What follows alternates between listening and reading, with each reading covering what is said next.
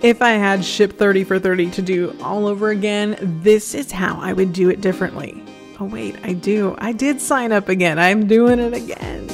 I'm doing the March cohort too. Let me explain Ship 30 for 30 to you. So I really felt like this was like drinking out of a fire hose, this whole experience of Ship 30 for 30.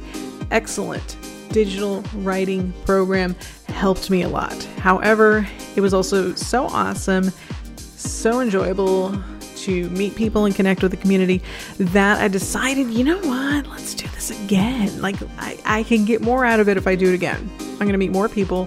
I'm going to make more connections. I'm going to learn more tricks. I'm going to go a little bit deeper this time. In some regards, I'm going to experiment more this time. So let's talk about Ship 30 for 30. Awesome experience. Learned a lot in a short time. I really think it's too short. I really think that it's like 35 days total, even though it's called Ship 30 for 30. It really, you have like a little bit of an onboarding, kind of an intense period of learning the first week or so, but then you start writing. I started writing early, so I got about 34 days into the 30. I shipped 34 times in 30 days, so that was really good.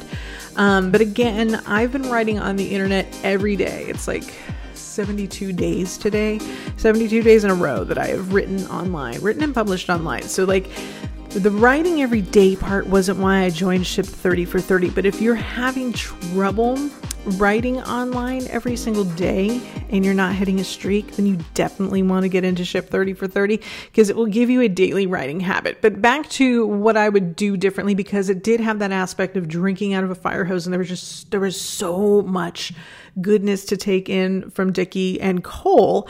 And so, like, where do I even begin? I know another cohort starts next month. I don't know what the deadline is.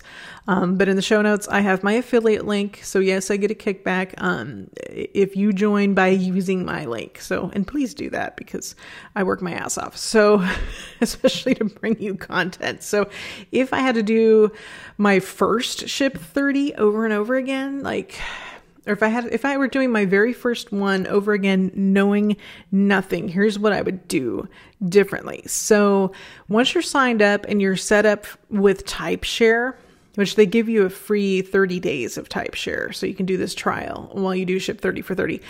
Don't overthink it. Just start shipping. And, you know, I often look back and I wish I'd gotten just a few more initial data points more quickly. That's why you start shipping as early as possible. So just grab a TypeShare template, just start writing. Don't be afraid. Start shipping before you're ready. You're going to learn as you go. My first atomic essay in Ship 30 for 30 was horrible. It was absolutely dreadful and it did nothing. It got no analytics, no engagement. So just get it out of your system sooner because you're going to learn within the first week how to kick ass. So the second thing I would do differently, just make your best effort to get to know people and make connections. Like, in a word, interact. Try your very best to meet all of your introductions, like meet them, reply to people on Twitter and in Circle and give feedback. You know, and I'm not usually very shy. Okay, I'm probably never shy. Ever in my life have I been shy. But I decided to focus on learning during the January cohort. So I might focus on something else for the March cohort. I've got a ways to go. But I met other people who'd done Ship 30 in previous cohorts who told me that they were concentrating on a different aspect, you know, this time around. So that's an interesting thing. Like, you can use it for something different each time around. Like, so I'm doing it again in March. I joined the March cohort. I also joined the captain's table. So, which is a whole other different group that you're invited to join if you're, you know, a good shipper for, you know, the first time you go through a cohort. So another tip, if you're going to do your first Ship 30 for 30 and you don't know anything about it, you just want to learn to write better or create a better writing habit. Like, here's the third thing I would do. I would catch every live session and rewatch them. Catch every live you possibly can because I'll probably watch the session that they did about Twitter threads. I'm probably going to watch that a few times. I keep referring to my notes from it. I wish I'd caught that one live in order to ask questions too. So all of the live sessions are full of info. You can watch them on demand, but nothing is like the live energy with the group, with your cohort. So participation.